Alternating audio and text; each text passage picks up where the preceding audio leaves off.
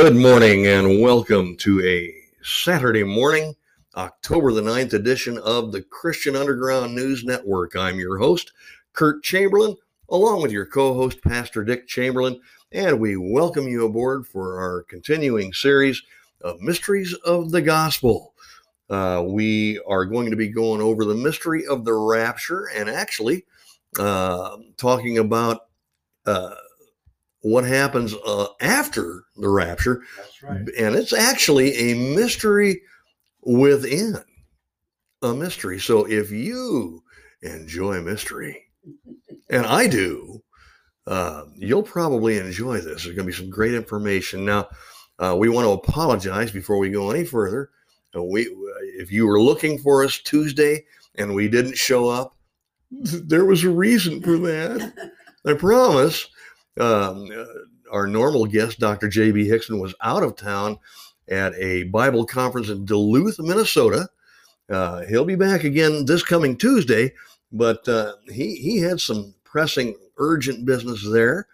And doggone it, I took the day off Tuesday, so I hope you'll forgive me. I would have done a podcast, but I would not have been able to do it justice. I'm a poor Dr. J.B. Hickson substitute, and I know it. So I decided, no, I'm not even going to try that. Okay, so without further ado, we welcome you aboard for today's podcast, and get your note-taking material ready because Pastor Chamberlain is about to lay down some science on us, baby. Okay. Pastor, all yours. What a terrible introduction. Okay. All right. That was my best Wolfman Jack impression. Oh, dear.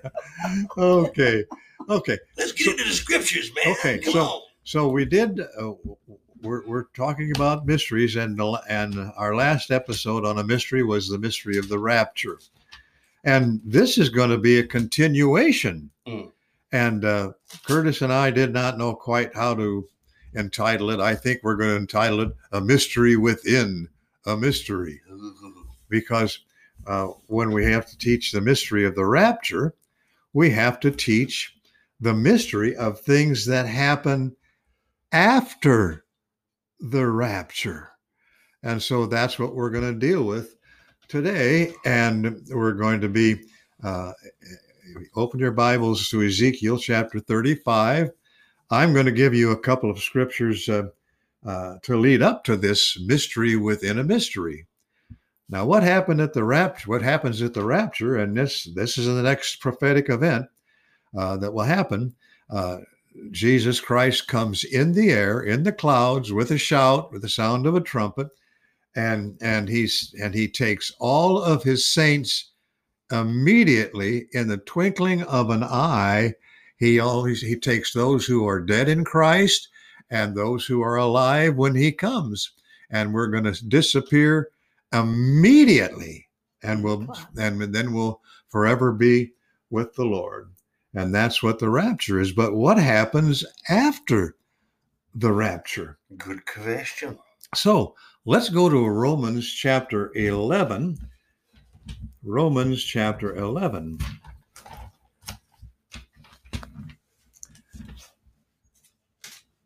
The Apostle Paul is talking about the Israelites, what's going to happen to the Jews. And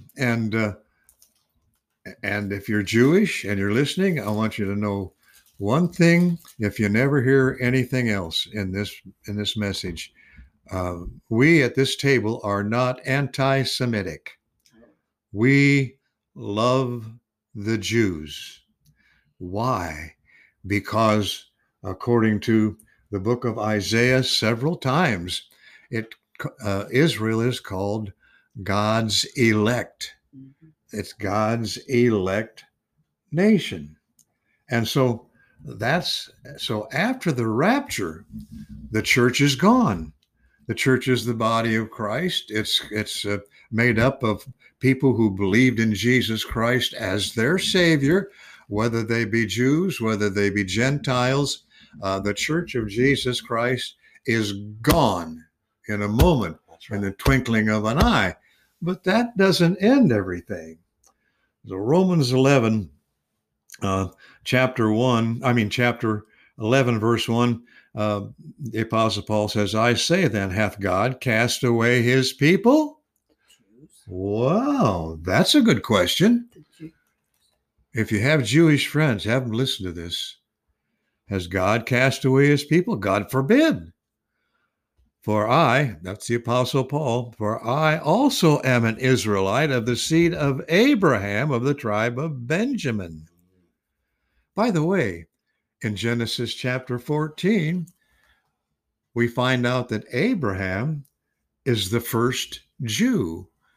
The word Hebrew. First Hebrew. Yeah, in Genesis chapter 14. So Abraham was the very first Jew. And then he says in verse 2, God hath not cast away his people which he foreknew.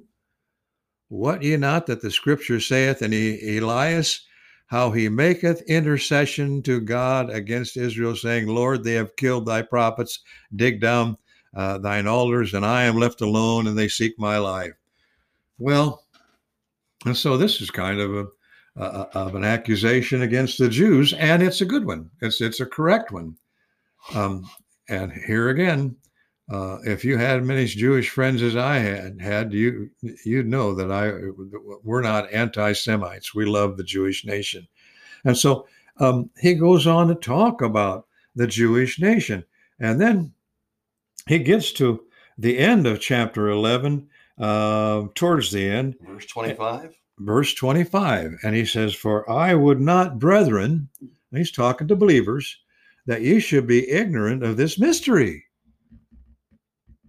Another mystery. Lest you should be wise in your own conceits, that blindness in part is happened to Israel. Wow. And then it says, until the fullness of the Gentiles be come in.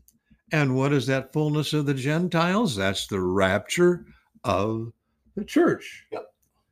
Until the fullness of the Gentiles be come in. And so all Israel shall be saved. As it is written, there shall come out of Zion the deliverer, and he shall turn away ungodliness from Jacob. For this is my covenant unto them, when I shall take away their sins. The next two verses also are kind of important here, because we're not anti-Semitic. We do love the Jews. We bless them. But that doesn't mean we automatically give them a pass on everything that they are doing right now. That's exactly right. They're in the land in unbelief right now. And so they're not doing some of the things they should be doing. And they're corrupt, just like any government is corrupt. They pull some boneheaded stuff just like anybody else. They make their mistakes. And verse 28 says, as concerning the gospel, they are enemies for your sakes.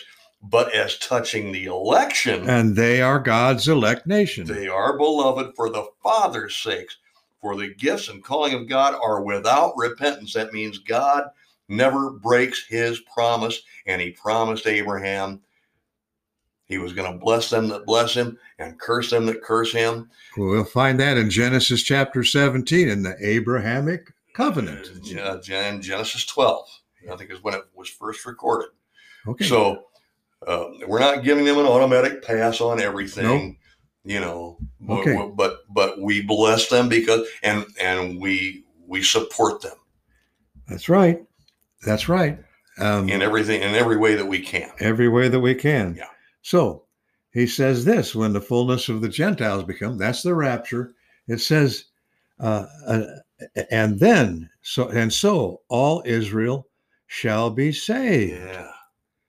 Now, what's going to happen after the rapture of the church? Wow. Well, Isaiah gives you a little bit of a clue, and I'll just turn to Isaiah 52. I just came across these verses in a devotional as we were driving back from a vacation in the Dells. Isaiah 52, verse 1, it says, Awake, awake, put on thy strength, O Zion, put on thy beautiful garments, O Jerusalem, the holy city, for henceforth there shall no more come unto thee the uncircumcised and unclean. Shake thyself from the dust. Arise and sit down, O Jerusalem. Loose thyself from the bands of thy neck, O captive daughter of Zion. And so this is Isaiah, under the inspiration of the Holy Spirit, writing down that it's time for Israel to awaken. Now, what happens after the rapture? The church is gone. The saved of the earth, both Jews and Gentiles, by the way, who were saved by grace through faith, are gone. And now God turns his complete and total attention to his elect nation, Israel. It's interesting. So what happens after the rapture? What happens to Israel? We'll be in Ezekiel chapters 35 and following for probably the rest of this podcast, and maybe on into the next one. But before we go to Ezekiel, you want to get this in your notes, and Sharon will write these down in her notes. She's a big note taker. It says this, come and let us return unto the Lord. Now this is written to Israel. Where are you in Hosea? Hosea chapter 6, verses 1 and 2. Come, let us return unto the Lord, for he hath torn, he will heal us. He hath smitten, and he will bind us up. After 2 days will he revive us. In the 3rd day he will raise us up, and we shall live in his sight. Now, what are these 2 days he's talking about? I've heard it taught two ways, and I probably wouldn't argue with either one of them, except I believe one of them more than the other. The first day is the age of the law of Moses, and the Jews messed that up. Oh, yes, they did. Day number 2 is the age of the church. Right. God's full attention was now to Gentile nations. Yeah. The Apostle Paul told the Jews, seeing you've turned your back on us, we turn to the Gentiles. Yeah, you missed your opportunity. That's right. And he says, so the second day, I think, is the period of the church age. And day 3 is the restoration of the Jews. That's the one I think is probably the most prominent. Another system of theology, well, it's the same system, but the first day is the captivity in Egypt. Wow. And then the second is the captivity in Babylon. And then the third one is they're going to be restored. I'll go with the first of these because I think that's probably so too. Yeah. Okay. So there's a majority. My wife is shaking her head. Yes. Well, I go with the first one also. She goes with the first one also. Okay. So what's going to happen immediately following the rapture of the church?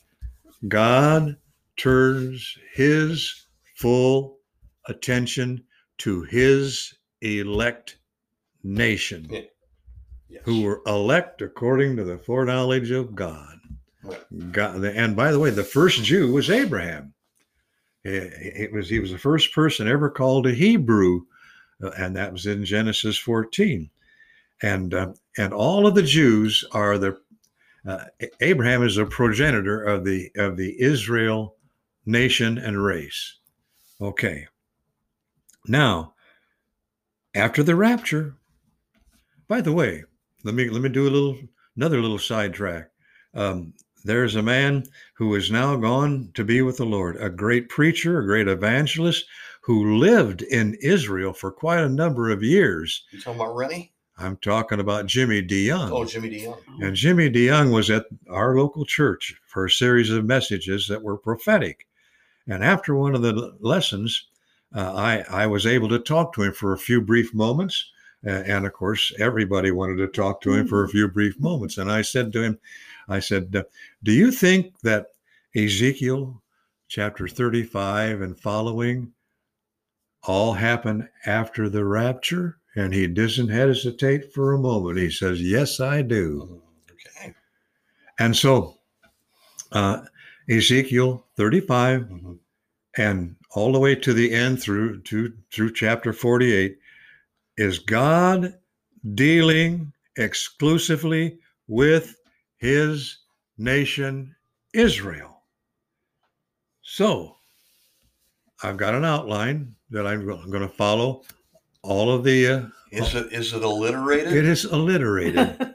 I've got 12 points in an alliteration room. We did it in the alliteration room downstairs in my basement where I do my studying. The only thing that bothers me down there is when the water heater turns on occasionally. Anyway, so here's what happens. Now, first of all, in Ezekiel 35, we see God's rebuke of Israel. Wow. Moreover, the word of the Lord came unto me, saying, this is in verse 1, Son of man, set thy face against Mount Seir, and prophesy against it, and say unto it, thus saith the Lord God, behold, O Mount Seir, I am against thee, and I will stretch out my hand against thee, and I will make thee most desolate. I will lay thy cities waste, and thou shalt be desolate, and thou shalt know that I am the Lord. And he goes on in Ezekiel 35 to rebuke the nation, his elect nation, Israel, because of their sin and their rejection of God.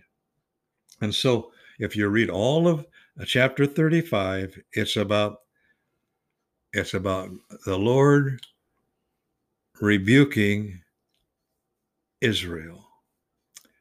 Then we see in chapter 36, we see the restoration and return of Israel to the land. Chapter 36 says, also, thou son of man, prophesy unto the mountains of Israel, and say, ye mountains of Israel, hear the word of the Lord. Thus saith the Lord God, because the enemy hath said against you, aha, even the ancient high places are ours in possession. Ooh, that sounds familiar to what's going on today, doesn't it? That's right. Therefore prophesy and say, thus saith the Lord God, because they have made you desolate and swallowed you up on every side, that you might be a possession unto the residue of the heathen, and you are taken up in the lips of talkers and are an infamy of the people. Therefore, ye mountains of Israel, hear the word of the Lord God. Thus saith the Lord God to the mountains, to the hills, to the rivers, to the valleys, to the desolate wastes, and to cities that are forsaken, which became a prey and a derision to the residue of the heathen that are round about. Wow. Thus saith the Lord God, surely in fire of my jealousy have I spoken against the residue of the heathen, against all Idumea, which have appointed my land unto their possession with joy, all of their heart and deceitful minds, to cast it out for a prey. Pray. What's that mean? Wow. So now he's going to have Israel return to the land. Therefore, thus saith the Lord God, I have lifted up mine hand. Surely the heathen that are about you, they shall bear their shame. But ye, O mountains of Israel, ye shall shoot forth your branches and yield your fruit to my people of Israel, for they are at hand to come. They're coming back to the land. For behold, verse 9, chapter 36, Behold, I am for you, and I will turn unto you, and ye shall be tilled and sown. I will multiply men upon you, all the house of Israel, even all of it. And the cities shall be inhabited, and the wastes shall be builded. I will multiply upon you, man and beast, and they shall increase and bring fruit, and I will settle you after your old estates, and will do better unto you than at your beginnings. And ye shall know that I am the Lord. Yea, I will cause men to walk upon you, even my people Israel, and they shall possess thee, and thou shalt be their inheritance, and thou shalt henceforth bereave them of all men. Thus saith the Lord, because they say unto you, and so forth. I'm going to stop there. What God's saying is, I'm going to bring you into the land. Yep. I'm going to restore you. I'm going to make it better for you than I was promised in the beginning. That's exactly right. I'm keeping my promise, but I'm doubling down on it. Yep. And all this happens after the rapture, when God turns his attention completely to his elect nation. And I love the Jews. Let me go to chapter 36, verse 24. Well, let's okay. It says this, for I will. Notice how many times it says I will in Ezekiel 36. God's saying, I will, I will, I will. This is prophetic, folks. And he's saying this. And when does this happen? After the rapture. He says, for I will take you from among the heathen and gather you out of all countries and will bring you into your own land. Then will I sprinkle clean water upon you. You shall be clean from all your filthiness, and from all your idols will I cleanse you. A new heart also will I give you, and a new spirit will I put within you. I will take away the stony heart out of your flesh. I will give you an heart of flesh. I will put my spirit within you and cause you to walk in my statutes, and you shall keep my judgments and do them, and you shall dwell in the land that I gave to your fathers, and you shall be my people, and I will be your God. He continues the rest of chapter 36. God keeps saying, I will multiply the fruit of the tree. In verse 30, he says in verse 33, thus saith the Lord God, in that day I will have cleansed you from all your iniquities. I will also cause you to dwell in the cities, and the wastes be builded. Oh, man. He said, I, the Lord, in verse 36 of chapter 37, I, the Lord, have spoken it, and I will do it. And see, that's the reason God keeps his promise. He's got his holy name attached to it. That's exactly right. Yep. He said, thus saith the Lord God, I will, yet for this be inquired of by the house of Israel, to do it for them. I will increase them with men like a flock. My goodness. Isn't that amazing? You want to talk about grace. Wow. Wow. And so God is going to restore the nation of Israel. First of all, he rebuked him. Then he said, I'm going to restore you, and you're going to return to the land. And then he talks about he's going to revive them. And those of you who are familiar with scriptures, you'll know the what some people call a parable. I call it a prophecy of the dry bones. The dry bones. The hand of the Lord was chapter 37. He said, the hand of the Lord was upon me, carried me out of the spirit of the Lord, and set me down in the midst of a valley which was full of bones. Skeletons. Yeah. All over the place. That's a symbol or a simile or a metaphor regarding the scattering of Israel, the diaspora. Yeah. The dry bone, the nation itself was dead. It was. And it was scattered all over the earth. Yeah. Okay. How does that old song go? Them bones. Them bones, them bones, them dry bones. Yeah. Okay. Nice one, Sharon. I like that. And he said, and the Spirit was upon me, and he said, "Cause me to pass by them round about, and behold, there were very many in the open valley." Very many what? Skeletons, bones. And he said unto me, "Son of man, can these bones live?" That's rhetorical, isn't it? And I answered, "O Lord God, thou knowest." And he said unto me, "Prophesy unto these bones, and say unto them, O ye dry bones, hear the word of the Lord. Thus saith the Lord God unto these bones, Behold, I will cause breath to enter into you, and ye shall live. I will put my spirit into you. That's what he said. That's what he said. In 36. That's right. And he said, I will lay sinews upon you. I will bring up flesh upon you, and cover you with skin, and put breath in you, and ye shall live, and ye shall know that I am the Lord. Yeah. And this happens all after the fullness of the Gentiles has come in. Right. And that's the beginning stage of being put back together, which is probably significant in that it symbolizes probably the 1948 recognition of Israel as a nation. That's just the beginning of God. By the way, none of these things here happened in 1947 and 48. No. None of these happened. In fact, I saw a statistic back in the 1970s. Mm-hmm. I've never forgotten it.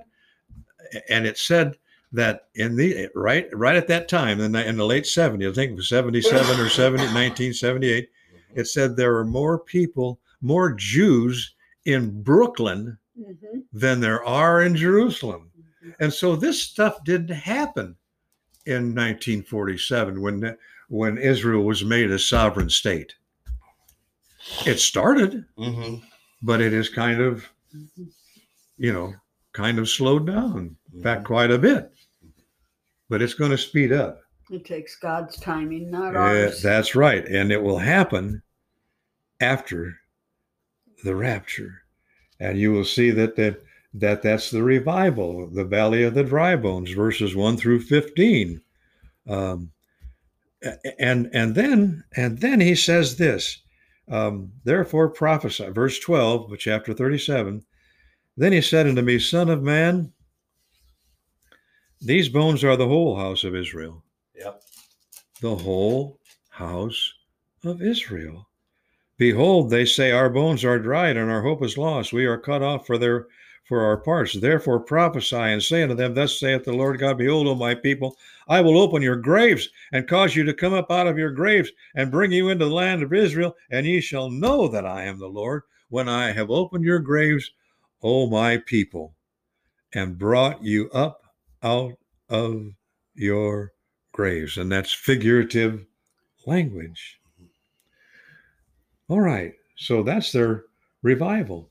Oh, by the way. 2 minutes, Pastor. Okay, by the way, and we're going to have to take a break in just about 2 minutes. Our computer says I have to. And it says, but we'll come back. In verse 15 of chapter 37, it says, Moreover, thou son of man, take thee one stick and write upon it for Judah and for the children of Israel, his companions. Then take another stick and write upon it for Joseph, the stick of Ephraim, and for all the house of Israel, his companions.